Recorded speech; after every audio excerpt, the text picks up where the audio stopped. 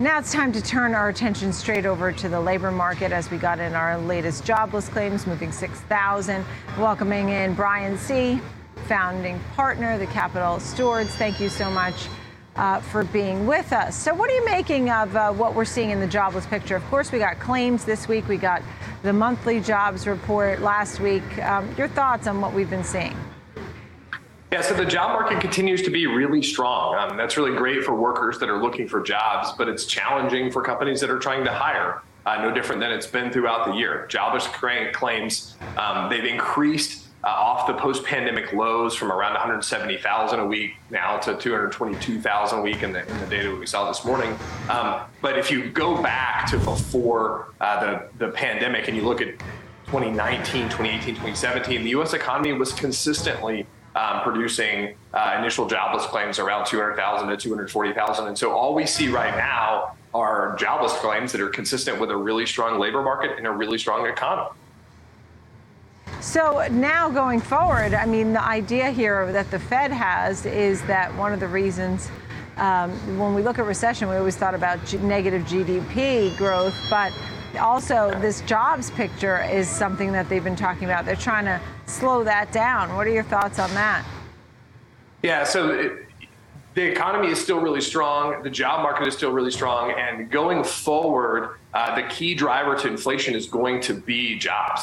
And how tight the job market is. We're moving past the period where oil and food inflation and things like that had driven the CPI to be really high this summer are going to have a strong of an impact. And as those fade in the background, it's going to be the labor market that drives inflation. And so the Fed is going to have to continue to raise rates in order to slow down the economy. All they've accomplished so far is getting us sort of off the boil, if you will, from a really screaming economy with lots of inflation back down to something that's just normally strong. And so we've got a lot of room to go. And we've seen some progress on that already.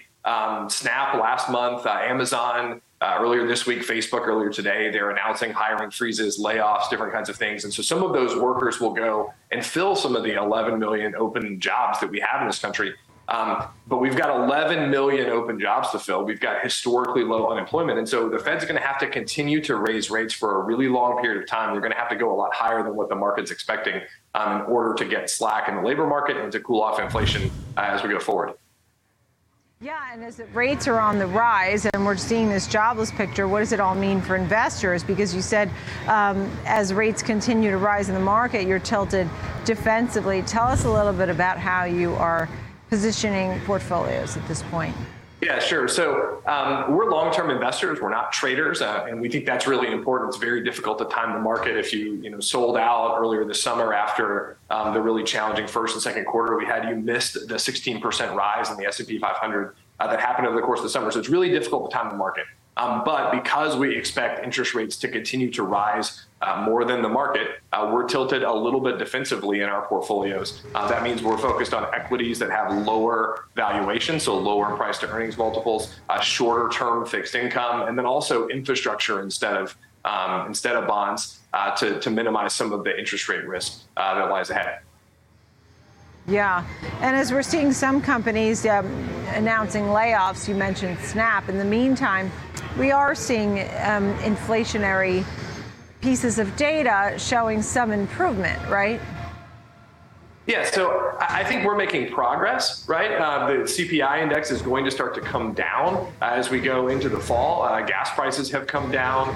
We know that food prices are coming down as well. So the CPI is going to start to improve. But when you look at CPI, you've got two big components, right? You've got food and energy, and then you've got core CPI. And in order for core CPI to come down, that's really where the labor market has to get some slack in it. And so the things that have been driving inflation, in the past are not going to drive it as much going forward. And we've got to see some of those core stickier parts of inflation come down as we go forward. Yeah, and you mentioned short-term bonds, infrastructure. Anything else that we should be looking at to protect the portfolio, sort of a hedge, right? Yeah, so again, I think it depends on what your risk tolerance is and what your long-term strategy is as an investor. We believe in being in the stock market long-term. We believe that regardless of where the market is today, when you think about investing for 20 years from now or 30 years from now, markets are ultimately going to create growth that achieves client objectives. And so we're not so focused on preventing risk that we get out of the market or that we go short or use options or things like that. We stay fully invested.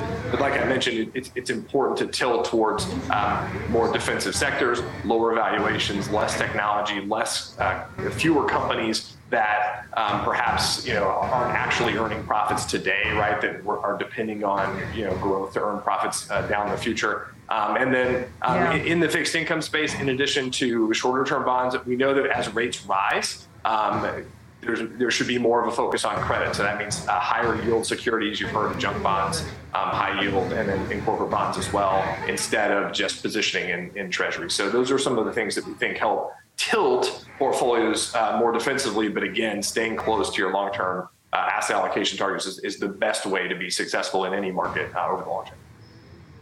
Brian, it's great to chat with you. Thank you so much. Brian See, founding partner, the Capital Stewards. Thanks, Brian. Sure. Thanks, Nicole. See you later.